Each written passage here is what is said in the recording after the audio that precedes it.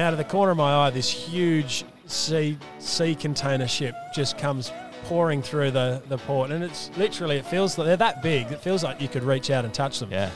There's got these 2 tugboats that sort of remind me of cattle dogs, just herding a big bull into a pen, and I remember just seeing the shape, look up, and Dad, my kids are tugging on my legs like, Dad, look at that.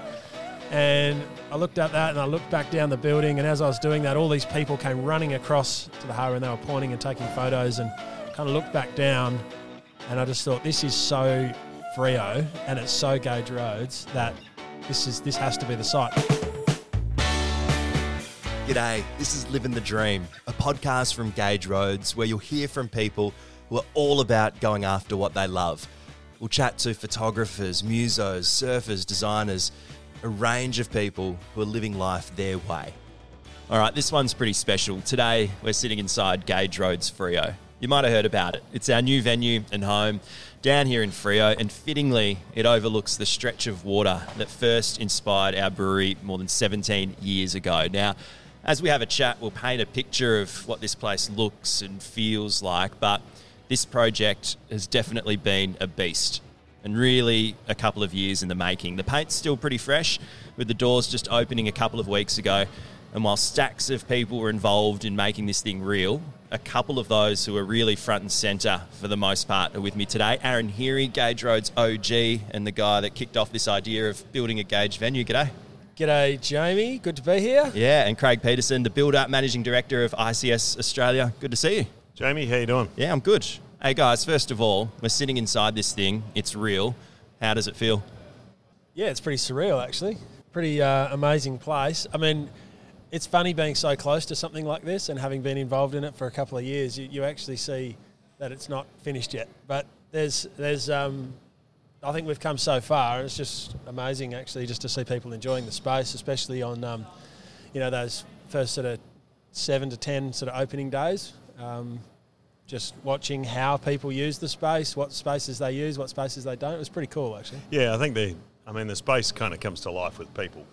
Yes. And you don't really know how the space is going to respond to the people and vice versa. And then all of a sudden you see these kind of quizzical and happy, smiling looks on people's faces and go, this is really cool. And really that's what it's about. You're looking for that response. Yeah, how did it feel when the doors finally opened and you saw people actually enjoy it, being part of it, adding to what this is? Well, it's a funny place down here on the port, in that it's been cut off from Freo for a long time, and people haven't really been coming here. So we built this thing on a bit of a dream, and I was just going, I hope people come down here. Yeah, I was going to say, relief. Yeah, it was relief. That's what it was. And when we saw the lines out the door, and I think we had 1,200 people in here or so, and it was working. It was really good. It was beautiful. Does it feel a little bit like when you have a birthday party and you say it starts at 7:30 and it's 7:30 and no one's there yet? You're just a little bit nervous until you see people rock up? Yeah, I know that feeling. Yeah, absolutely. They did turn up for the birthday party in the end, right? Yeah. I got friends, I swear, Mum. Yeah. Yeah, no, it was great. We had a series of functions down here, which was really awesome. We had a friends and family day. We had a function down here for everyone that was involved in the sort of building and sort of bringing the project together as well. And so that gave us a bit of a test run to see what it feels like with people in the space, see what the natural ebb and flow of the building was like. There was quite a lot of people for these functions. There was 700-800 people for each of those. So it was great. It was really good. It was really exciting. I'm super proud, and I'm just so happy that people are enjoying it, to be honest. What about you, Craig? When you look around now, do you just see long nights, no sleep, a few things that still need to be finished up, or are you just stoked to see what it is? Look, we're really proud of it, but at the same time, when you work on anything like this, you're constantly looking at, we need to do that. We just there's a hole over there. I need, and a lot of it is kind of a tweaking, because any venue like this, you've got to just keep tweaking it until you just get it spot on. So you're always looking for how it's built, it's finished ostensibly, but does it ever get finished? Because you're trying to respond to how it, help people move in the space. So, I look at it now and I think, man, it's very cool. We're very, very happy with it. but there's always going to be stuff to do. Yeah. Aaron, take us back to the start. Where did this idea come from when you thought, hey, let's build a venue and a brewery down here overlooking the port and overlooking that strip of water, Gage Roads itself? So this place came about, and when I first saw it, I just thought, wow, this is perfect for us. But I'd sort of been on a mental journey a bit before that. So right back to when I sort of ended up on the exec as chief of operations, and then shortly after chief of strategy, I started thinking like we needed a venue to really welcome people in, show the people what we were about, and we couldn't do that at our sort of wholesaling brewery. So that's had been percolating in my mind for quite a while, and I knew we're a coastal beer brand. There's a lot of lifestyle in our beers. We really enjoy having beers for everyone and every occasion. That type of sort of craft beer. And so when I was thinking about, okay, well, what does a site look like for us? It had to be, for me, near the coast.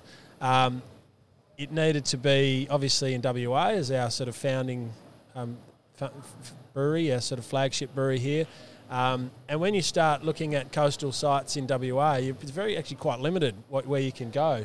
So I had a look around at a number of sort of pre-existing venues, and they weren't quite right. And the other problem that we've got here is the sea breeze, and it just absolutely smashes coastal venues here. So when I was sort of thinking about it, I was kind of looking at, okay, how can we protect ourselves from that? And could the river work? I started looking at some of the river locations as well, and that felt great because you're overlooking the water, but it wasn't really Gage Roads. Wasn't us, yeah. Yeah. And then, it so happened that I'd heard a rumour that this huge old warehouse down on the port was potentially coming available, and I took a little ride down here with my kids, and I was sort of just wandering around. I looked at the O-shed and I looked down it, and once you come here to this site, you'll see it's been built into the wharf. So where we're actually sitting right now, where we're sitting is sort of right on the seawall. The building's half over land, half over water, and I was looking down the wharf, and the wharf's got a natural curve in it, and the building's got this natural, beautiful curve in it, and I just was thinking about this could be a pretty cool site right on the heads to the harbour, and then it sort of all sort of came about in my mind. It's a little bit almost spooky to think that this is the site that came out, though. When you think about this brewery that was started, 17 plus years ago, and it was inspired by Gage Roads, a strip of water right there, and then this venue's looking straight at that. Absolutely. Like it's pretty fitting, isn't it? Yeah, that's right. And the thing that got me was that same day I was there with the kids, beautiful day. I was looking down the building, and then out of the corner of my eye, this huge sea container ship just comes pouring through the port, and it's literally, it feels like they're that big. It feels like you could reach out and touch them. Yeah. There's got these two tugboats that sort of remind me of cattle dogs, just herding a big bull into a pen, and I remember just seeing the shape, look up, and my kids were tugging on my legs like, Dad, look at that.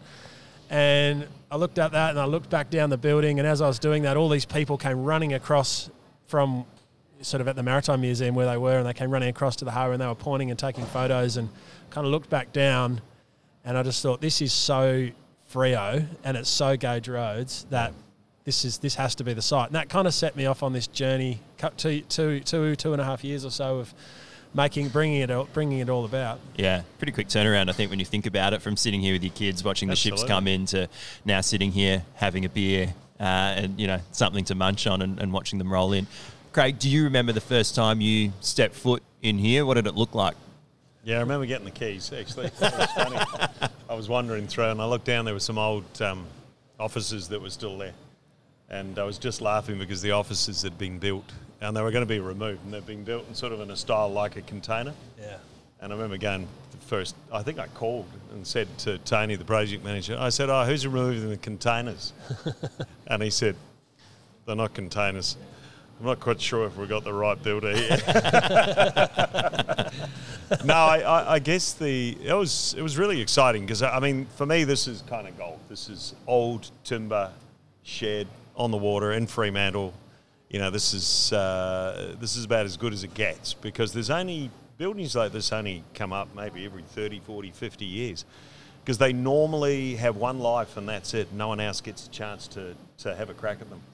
So when you do see a building like this, it's daunting and exciting at the same time. Yeah, I just wonder, where the balance was with that, if it was a little bit more daunting or a little bit more exciting. But, you know, there's obviously some challenges working with what this is. But for you, for the most part, you were like, this is something that I might not get to have a crack at again or for a long time.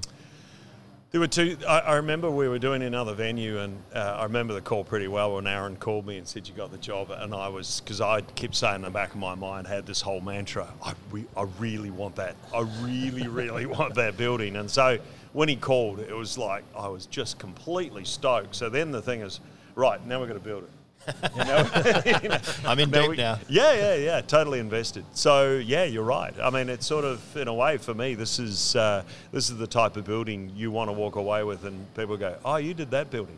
Craig had already had a good look at the plans. When we did the interviews for the builders, Craig was like, I think I've told you this story already, but I think he was third in or fourth in, and you know, normally an interview is pretty structured, and, you know, you ask these questions and you're talking about, you know, what have you done before, margin, and blah, blah, blah, blah, blah.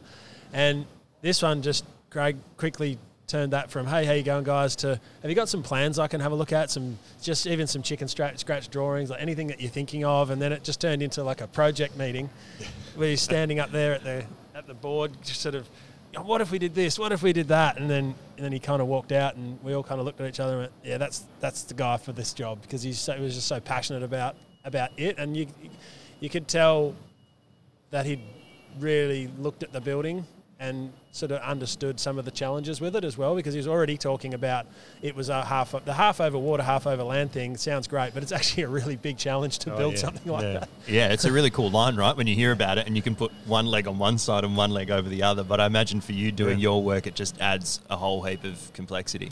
I kind of part of the bit I love about this type of building are the challenges, because you're going to go into something and say anybody can build a box on a bit of concrete, you know. This thing presents a whole different mindset. You know, the stuff we can do on the land, the stuff we can't do over the water. There's going to be an interface. There's going to be services running between. How are we going to manage that? How are we going to manage the requirements for heritage? How are you going to manage the requirements for, say, the Fremantle Port Authority? You know, it's their asset. They are particularly, you know, they're proud of the asset, but at the same time, how do you do it? So yeah, we kind of came into it, and I could see this as something that. The challenge was extremely exciting. Yeah. At the same time, I haven't stopped thinking about this building for about, 9 months. It's a child. And I'm still thinking, well, I kind of look at it this way. I said to someone the other day, it's become a bit of an old mate, because we've just been helping it get to a point where he's still an old mate. He still looks like an old mate, but he's just got some new clothes and he's got a new job, you know? I don't mind that. For those that don't know, so this is, nearly 100 years old, this building. It's about, 100 and so metres long, a couple of kicks of the footy, as we like to say. As you mentioned, there's the heritage elements of this. It's half over land, it's half over water. The side facing the port is curved as well, which I imagine poses some challenges. It follows the line of the wharf there as well. What was the greatest challenge in kind of creating this in a space like this? We've often talked about this. I think working in a space like this, what you don't want to... Just cracking the whip there. Just trying to deal with a difficult client. No, the time frame. The time frame was the biggest challenge. You can say that now. The checks are cleared, right? Yeah. I think the fact is we had a lot of other challenges. Supplies. Documentation. The process of documentation for this was fairly onerous. I mean, even the demolition contractor who works for most of the big mining companies, and even his paperwork didn't comply, So we had to get everybody up to a level where they were actually ticking the right boxes for the Port Authority. And that was important. But I think really probably the biggest challenge here in a kind of more in a broader sense is making sure we used a level of restraint. So we didn't get to a point where you get a building that doesn't look like what it started with. Yeah. It's a beautiful old timber shed. It's got this quirky nature of being curved to a degree, which you don't really notice straight off. So then No, how do you you don't. accentuate that Yeah. without being, doing it subtly, So you want to embrace the wrinkles, the imperfections, all of those things that makes Absolutely. this spot so You're unique. talking about me now? Or Yeah. Shed? Yeah. Might be a few more there. Yeah. Yeah, after the I'm project. sitting here and I'm looking at the walls and the exterior walls. You see them from the inside, and you see little holes and little cracks, and the nuances of an old heritage building. It's been here since 1926. Yeah. And you might get the odd little bit of wind comes through or a fractional rain, and look, it's no biggie. The point being is this is the building, and the building's still here, and that's what attracts people. Yeah. And I think that's the key. What attracts people to this building? This old building. It's still got a really strong voice. And I think if there's a success to this, it's the fact that it's actually still got its own personality. Going Yeah. back to early doors, Yep. how difficult was it to come up with what you wanted this to be? Because I imagine you undertake this project, you've been with Gage Roads for so long, you know exactly what it's about, and you want this place to reflect that, right? Like this is our home, and people can come in and see what we're all about. But Yeah. how difficult was it to nail that down at the start and through the process? And did you use certain words or images or music or feelings to try and articulate that? Yeah, it was actually a lot of fun. Like that part of the process I find is really fun because there's just no idea is a bad idea. You just throw it all out there. We had a group that we brought together, and pretty diverse kind of group, and it was just like sort of embodying what is Gage Roads about and the epitome of Gage Roads. What are we about? And we're about sort of, having fun, the coast, the water, and we kind of were thinking, all right, well, what does that look like in a venue, And so that's where this term, the ultimate beach house, got coined. This sort of felt like what it was becoming. It was becoming, if we were to welcome someone into our home, and what does the home of Gage Roads look like? It does look like probably a WA beach house, and that really formed some of the basis for the spaces, the ideas around what type of materials we would use, and some of the fit out and the bars and those types of things. Some of the stuff you might see in a beach house. There's a section of couches there. There's an old fireplace. There's a front yard, a backyard, a deck. It's a pretty good beach house. There's a rack of surfboards. There's a few old plants. There's all. It's pretty relaxed. It's not pretentious at all. It's pretty casual. Even the dining and the food is pretty coastal. Yeah. And it feels like the sort of place you could walk in with bare feet and sand on your feet, kick back and have a beer, and that's sort of what we wanted was that kind of feel to it. Yeah. Craig, obviously, as a builder, you've got plans and you've got specs and you've got things that you're working to, but did you have to have an understanding? Did you have to? I assume so. Did you have to have an understanding of what Gage was about to be able to build this joint?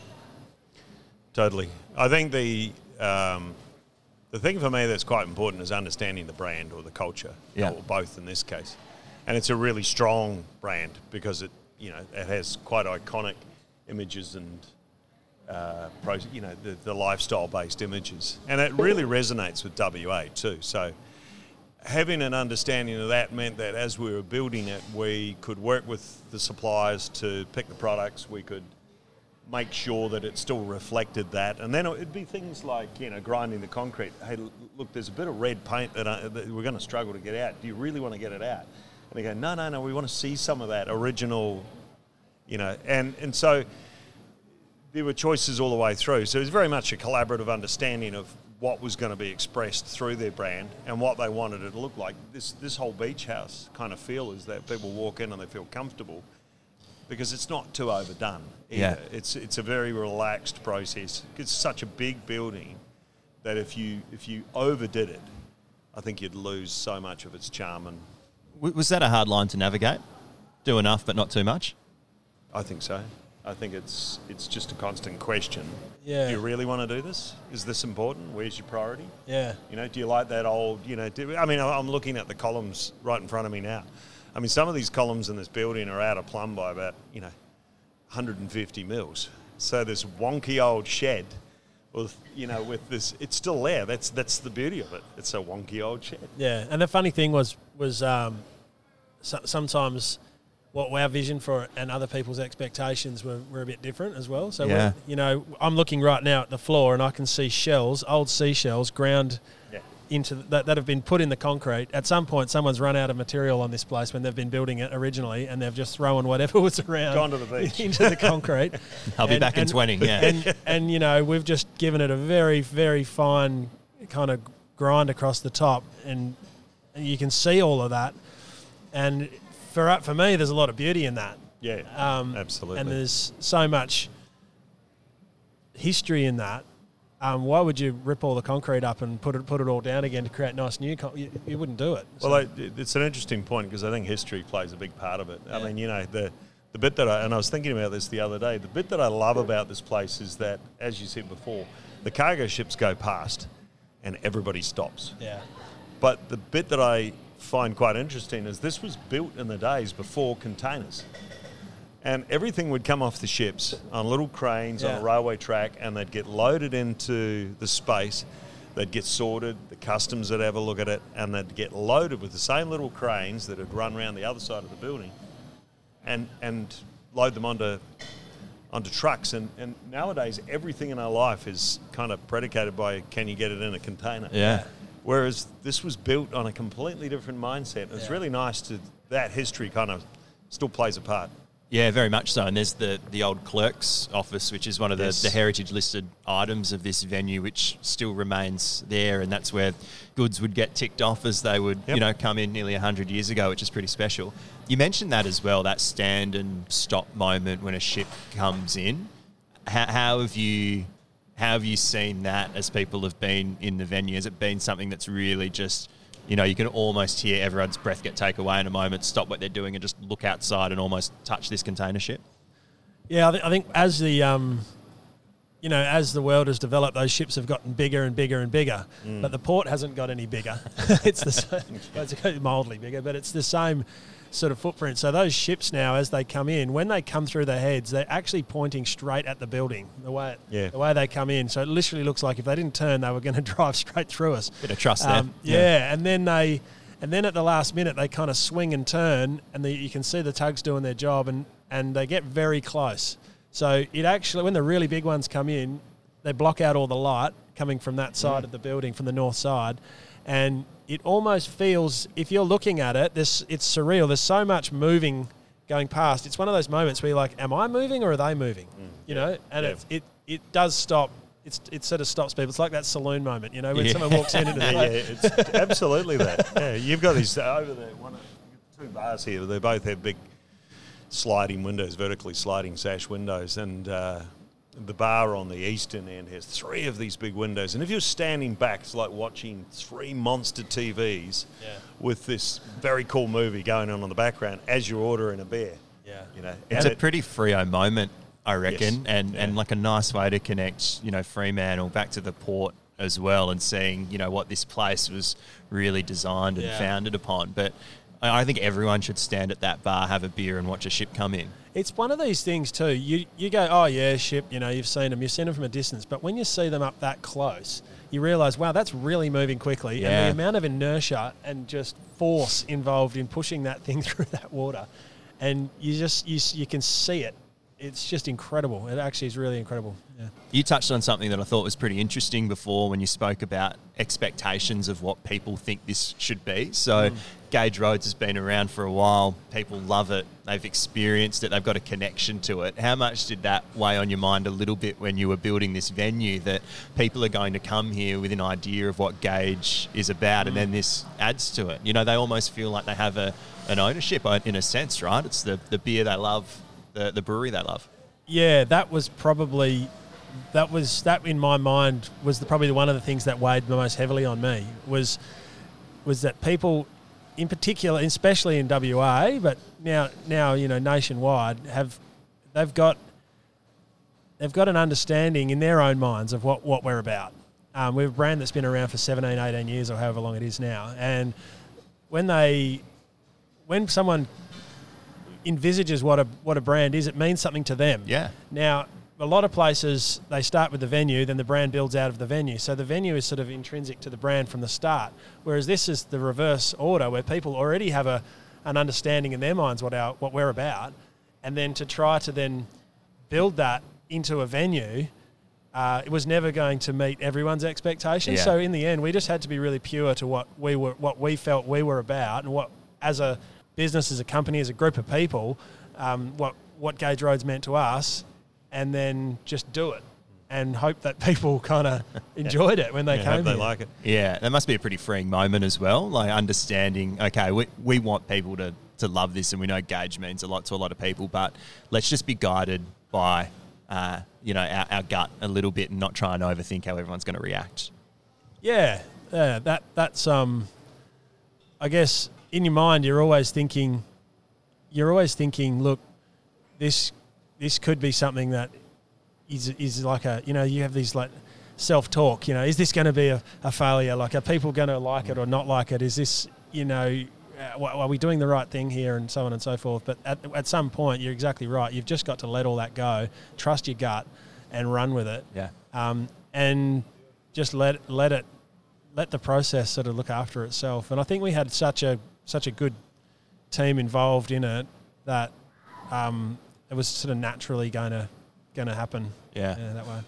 We talked about the ultimate WA beach shack as maybe a bit of an overlying kind of vibe of what this place was going to be. When we speak about WA, where do we see that in the materials inside Gage Roads for our Craig? Well, Matter Design Studio did a lot of the interior selections. A lot of it was already here. So I suppose you can start with the building. So if you think of an old beach shack, you're probably talking an old timber or fibro painted. So you've already got that, and of course they've got these 6 metre wide long strips of natural concrete running through the place, and it's really interesting because in itself that is a kind of a look, because we see concrete, it's just been ground and it's sealed, and it's a matte finish. So that's the basis of it. But what's been put in there with Matter on, particularly in the bar frontages and the kitchen facade, we're really quite... And in fact, I had a bit of a struggle with one of them, with the rammed earth on the front of one of the bars. And I'm going, really? Well, it was more the case, is it going to work? And it has, absolutely. So you've got that really, what I think is a quite iconic WA look of rammed earth and that beautiful sort of orangey, rich tones. And then on the other bar, which is the standout piece, I think, is... we've got 8 tonnes of Donnybrook stone. They're about 150 mil thick slabs, each of them weighing about 300 to 350 kilos. They're very, very just epic pieces of stone. And on top of that, we've used some of the recycled jarrah from the building, and we've incorporated that with new jarrah, and we've got a 17.5 metre bar top on that. In front of the kitchen, we've got, again, more recycled jarrah, very rough finished. Just, the beautiful natural materials that we just see as iconically Western Australian. And you look at them, and they really stand out, because as your eye goes through the building, you start to see that. And then I guess really it's punctuated with the fact that we've got some great work by some artists through this building. The artwork itself, the textures, the tones, and it really makes a massive difference in a space this big, because it's almost a little bit like an art gallery in some ways, but a very relaxed one you can walk into with sandy feet. Yeah, as soon as Aaron said that, I said, I'm coming in with sandy feet next time I come. I was trying to kick off my shoes as you said it. I thought it's been a missed opportunity here for the last couple of weeks. What have I been doing? Do you know, yesterday I saw one of the staff members walking into work, and she had a surfboard under her arm as she walked in the door, and I said, that is cool. I think I wore jeans down here once, and boots, and Aaron just looked at me with this face of, what are you doing, man? That's not here. Yeah. First and last time.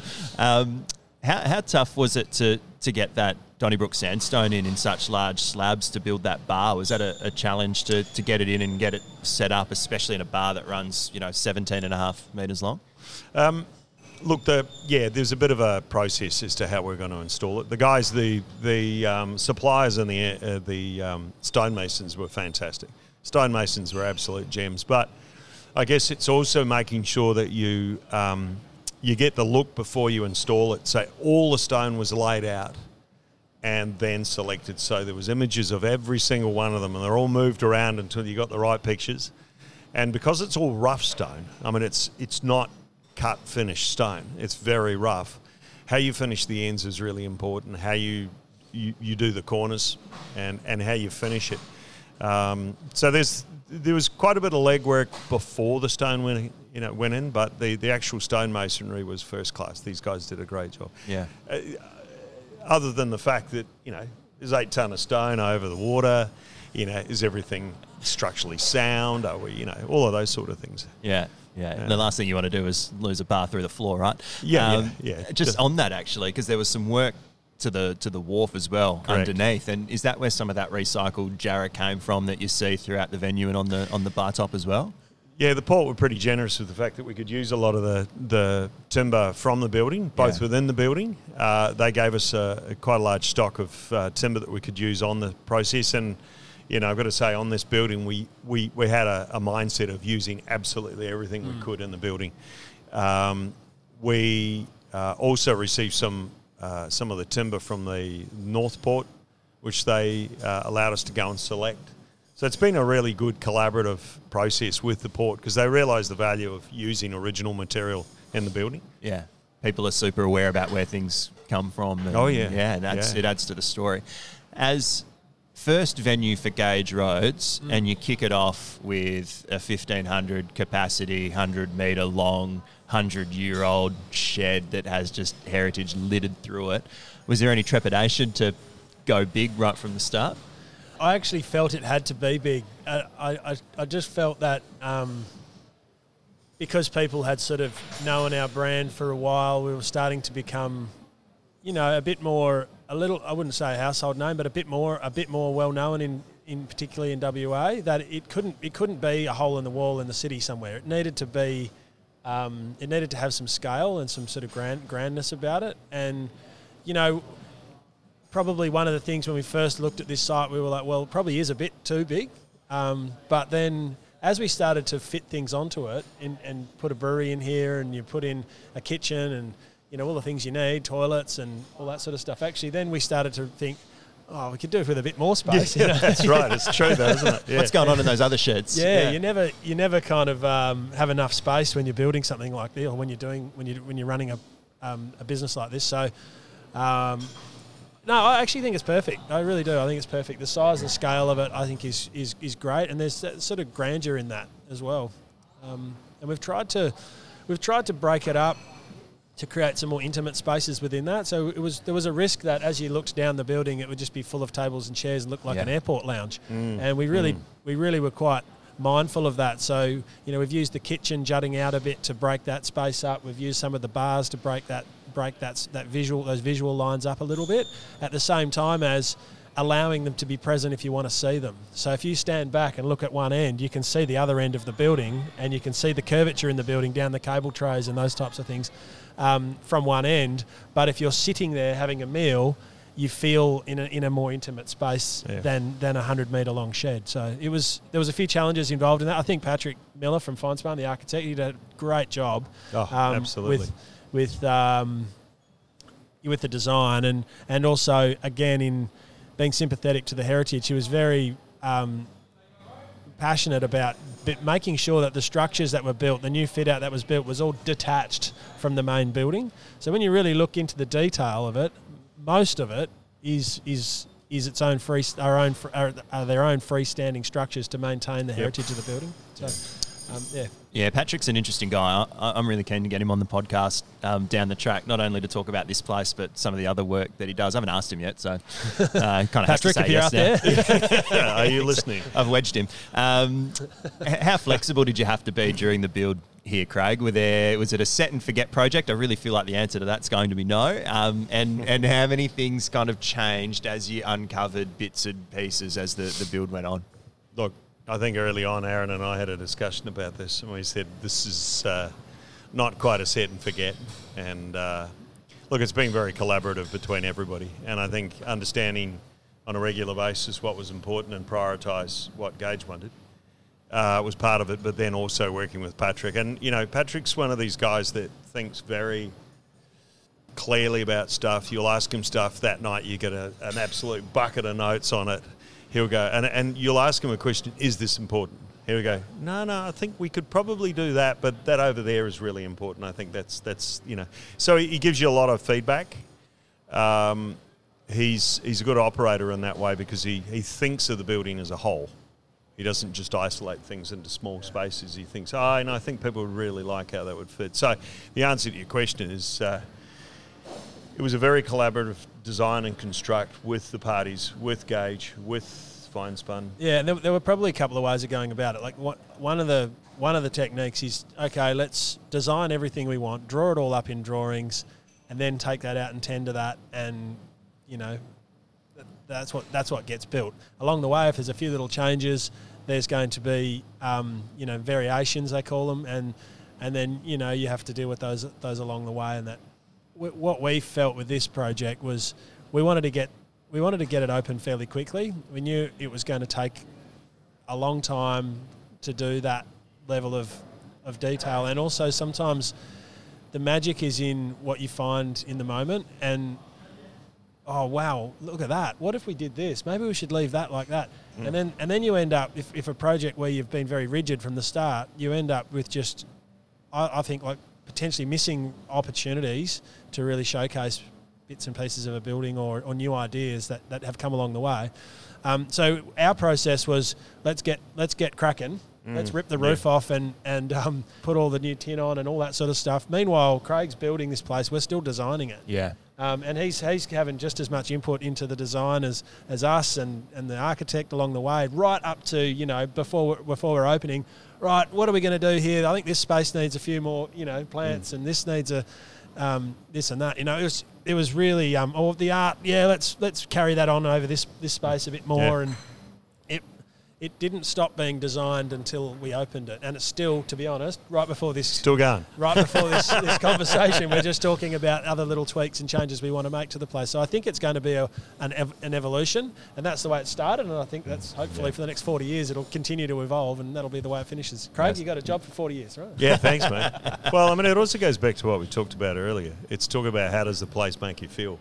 You know, when the customers are coming in here, they'll go, oh, the beer was good, the food was good, but what they'll remember going away is, remember that night we had and how we felt about it. And that's really, to get the place to operate in that way is everything. It's not just the food, it's not just the beer, it's not just the container ships going past. Like we said earlier, it's the type of music, it's how the staff it's how the staff greet people as they walk in the door, and it's how the staff say, good night, folks. Are we going to see you tomorrow? Yeah. You know, it's the culture. Yeah, it's the culture. It's very much the culture, and you know, and that requires a lot of tweaking. So it's understanding how the product is, understanding how the client responds to the product, which Gage does well, and then we go, well, look, we could do this, or we could do this, or we could do this. What do you want to do?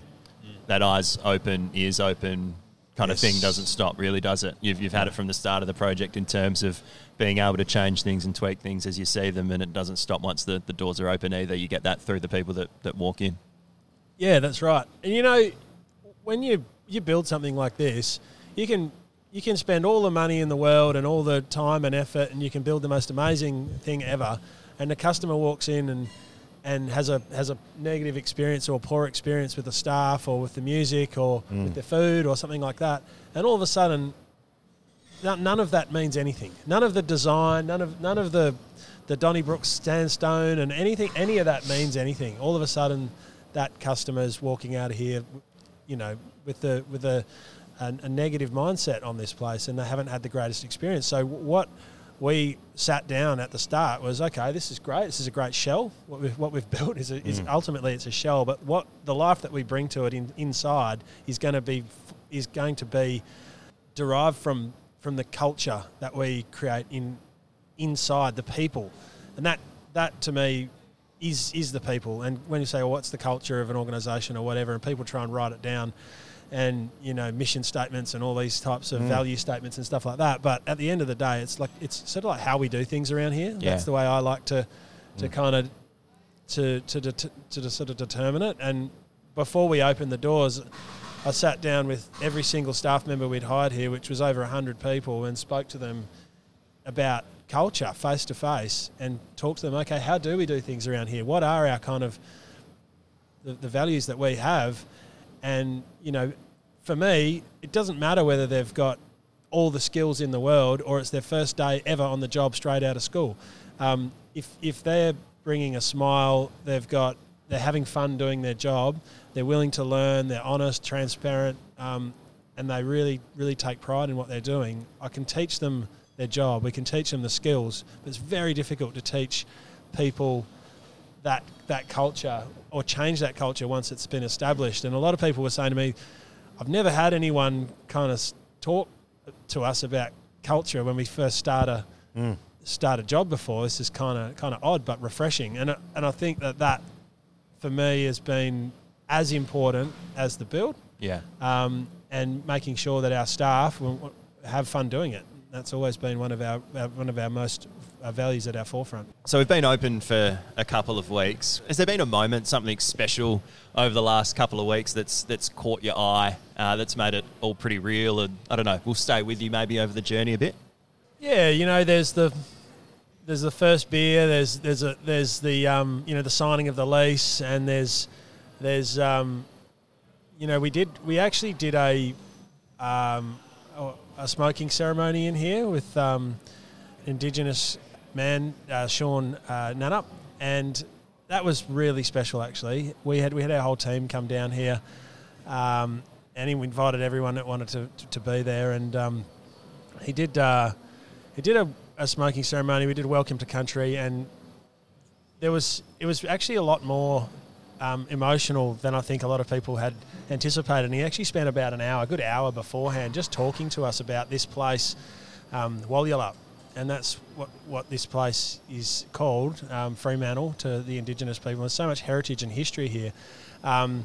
We're referring to this area as the Walyulup waterfront now, and with our team, speaking to them, you could see the emotion. There was tears, there was laughter, there was joy, but ultimately that ceremony where we cleansed the building, we all did it together. We found some areas where we needed a bit more attention than others, and it was really moving. It was great. It was really, for me, paying some respects to the traditional owners of this place has been really, really important. And we've also got a really special piece of artwork that Sean and his family put together, down in the building, down the eastern side, down the eastern end, which tells the story of how his ancestors used to come to this place and walk all the way out to Rottnest Island. They were able to, because the sea level was much lower. And these stories have gone on for generations and generations and generations, and they still tell them about this place, and their ancestors were buried out in the off the continental shelf there, out near Rottnest Island. So they used to literally walk across and then come back in. And now as the sea level has risen, when the whales and the dolphins and those things come in, that's representing some of that ancestral heritage. And it was very, very, very special and moving for us. It was amazing. So did you learn a bit from that, and did you see it as a responsibility to show other people what this place means and what it has been in the past? Yeah, I think so. I think we all have a responsibility. This place has tremendous Indigenous heritage, and some of those stories have not been told in this area. So we're really, really keen to embrace that and to help facilitate some of that, reconciliation, I guess, along the way, and show a lot of respect. I think that's very, very close to our hearts. Yeah, I think it comes back to culture too. You said that when we were building this place, you spoke to everyone about what's this place mean to you, what's the culture, what are the things that we stand for, and that's just another part of it. I've got to say as well that during that smoking ceremony, and part of that was a traditional dance, which I saw you were part of, and I've got some photos of. Good moves, Aaron.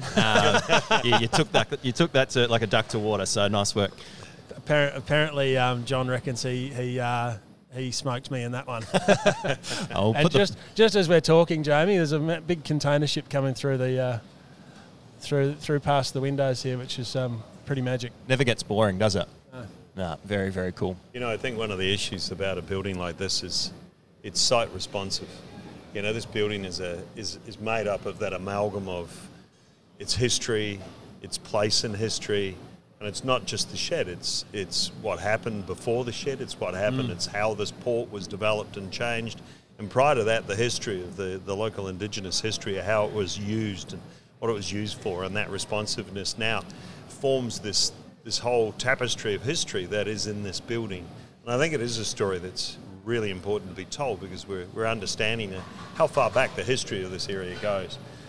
We're looking at a container ship going past. We're looking at 100 years ago, and how things were transported around the state. How this country was formed and shaped and changed by individuals, and and you're standing in a piece of that. So you've got to be cognizant of what that history means and where it came from. Yeah, for sure. A couple of little specific things I wanted to talk about. So the brew kit, 16 tanks, 25 hectolitre.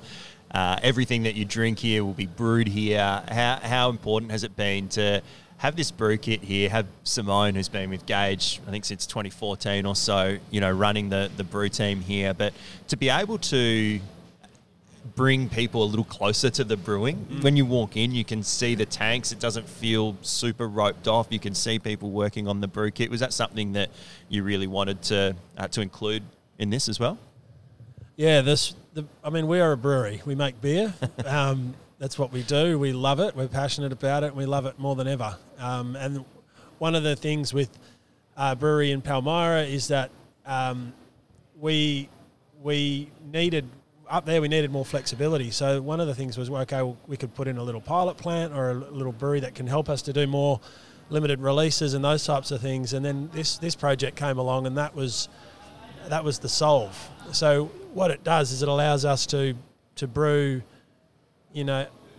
any type of beer we want at any time and serve it across a bar here, and not be sort of dictated by the size of the tank or the amount of space that we've got, or the production schedule or anything like that. So it really provides us a place to play with beer, to experiment, to do limited releases, to do trial brewing, but also to bring people closer to that brewing process through the years has been some of the true magic in it. And when you see someone's eyes light up when you pour a beer straight from the tank in a brewery and serve it to them, they're like, wow, that's amazing. And you'll never get fresher, better beer than straight from the tank. And so it was important for me that the bar was plumbed straight to the tanks.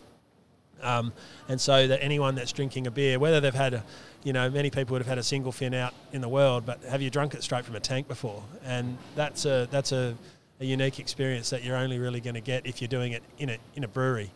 Yeah, it is a special thing, and I didn't realise until I started with Gage how cool that is, or that it even was a thing. And, I'd love it when I'd be in the office and one of the brewers would walk past and go, want to try something? And now you go. Now you can do that here just by walking up to the bar. The other element I wanted to ask about as well, because I think this is a little bit different in how you've incorporated the kids area here too. So you always talk about Gage being for everyone, but you get that feeling here as well where there's areas where you can maybe just park up with a mate and have a few beers. There's an area where you can gather with a few more mates and get stuck into it. You can sit down and kind of have a bit more of a casual meal, but also there's a lot of area for family as well. Run me through the design of the kids area here and kind of what inspired you to do it the way you did it. I've got 2 young kids, as I sort of mentioned before, and one of the things that we love doing is going camping, go up to Nalu or, Red Bluff or wherever you go, down to Bremer Bay or somewhere like that. And, we'd be full driving along the sand and the car gets bogged and the kids are, you're out digging the full drive out of the sand is a very West Australian thing to do. And, going out on boats and those types of things. And one thing I really noticed was that the kids really enjoyed playing on real toys, I guess you might say. And that's why I didn't want kind of that the red and yellow and green kind of shiny plastic playground in here for the families. I really wanted something that was real and spoke to some of my previous experiences. I mean, I had to disconnect the horn from my car because my kids were playing in the car so much in the campground that they were, banging the horn all the time, and the other campers are coming up going, man, this is, So that was you? Yeah, that's right. So the idea of putting a 60 series Land Cruiser bogged in the sand for the kids to play in, it sort of came from that experience that I had with my young kids, really wanting to play on real things. They want to play with a tractor, not a sort of a red shiny kind of pole, they want to play in a real boat. They want to be the captain. They want to be able to climb all over it, immerse themselves in it, jump on it, and that sort of started it. And at the same time, for the adults don't want to sit there and have you can take your kids to a playground, but can you have a great, view, a beer, a pizza at the same time, and have like an adult experience with the rest of your family and friends, whilst your kids are, while you're sitting in that kind of environment where your kids are occupied in a playground that looks like it could be, you could be camping, or you could be at the beach, or you could be at the wharf, Yeah, I think it's been really interesting watching the kids come in. And I had a friend yesterday, we were putting some trees in, which again is part of that tweaking. We put 6 trees on the western side in and around the family area. And that's just the start of a continuous sort of greening and shading. And it's a real response to where the public sitting, Aaron said it before, if my kids were out here, I think it would be too hot, so we need to have more shading, we need to have more this, more that. Yeah. But I had a friend's little son who's not big enough to go to school yet, and he came in yesterday, and we'd roped off the area to put the trees in. We were just finishing up, and he was just absolutely fanging to get into that sand, And I said, "You want to come and have a look?" And I just watched his face and watched how he responded to it, because it was kind of like getting permission to do stuff you're not normally allowed to as a kid. Yeah. And then when you're climbing all over this boat, and did you find the treasure? And he ran to tell his dad, "I found the treasure chest." And it's a really nice response to see that direct reflection of the work that's been done. And behind all of that too, people. There's 100 tons of white sand in there. All the numbers on this joint are just so big, But you see there's 100 tons of washed white sand. Wow. But, you've got a 60 series Land Cruiser bogged in the sand. And you've got a 1984, I think, fishing trawler, a really well-known local fishing family's old trawler. It's been, I wouldn't say sanitized, but it's been made safe for kids. Yeah. I say not sanitized because it's still fun. There's still a little bit of edge. You've got to walk around the bits. It is safe. It's been made to, industry playground standards, but, it's a cool place for kids to go. Yeah. Have seen a few tears in the eyes of a few dads walking around and seeing that 60 series in the sand, but I think that's, taken away when they see how much fun their kids have. Yeah. I just want to ask for both of you, going through this project the last couple of years, obviously a lot has changed throughout it and there's been some flexibility. We talked about that, but how did that first beer taste? Like that. Yeah. Look, it's great. It's just a bit of a realisation, isn't it? A bit of a realisation of a dream when you finally pour that first beer out of there. I think there was a few of us all sort of standing around waiting for it. The bar hadn't even been properly finished off yet, had it? It was like you poured the beer, but you weren't allowed to put it on the bar, or Craig would have had that's right. I was still oiling the top of the bar, and he said, "Don't put that down." No, I think it's one of those milestones. Yeah. And it's a milestone because the purpose of this is to showcase Gage's beer, Gage's product. So there's the whole thing again. We're all looking forward to that first beer over the bar. It was a good, and I think if it's really important to have milestones. We used to laugh when I was younger doing chippy work. We'd always say to residential clients, as soon as we put the slab down, you got to put a slab on so we could have a few beers on the slab, and then I said, and then when we get to ceiling height, you put a slab on, and when we get the roof on, you put a slab on. So there was kind of that moment of saying, celebrating things with a beer is a kind of a rite of passage to these type of things, and I think it was a really nice moment. Classic brewers, right? The bar's not even finished yet and the first beer's being poured. I like it. But like you said, you've got to take time to take it in and celebrate because, there's always something going on. As I just wanted to finish by asking you a little bit about this place. So Freo, you're a Freo local, you've grown up around here. Gage is, like I said, inspired by this spot right here, and now we've got a home that we can show everyone what we're about. But what are your hopes not necessarily just for Gage Roads Freo, but for Fremantle and the Port, maybe over the next 5, 10, 15 years now that this place is up and running? You know, as you mentioned, I've grown up in Freo. My mum had a stall in the Freo markets. We were kids running around there, you know, shoulder to shoulder and with the people in there. And growing up in this space, I'm super proud of it. And I've been, you know, everyone's sort of come down here and jumped on a ferry and gone to Rottnest, but no one's really, you know, hung out down. You don't really hang out down here. It's sort of hot and dry and windy. There's not a lot of shade. And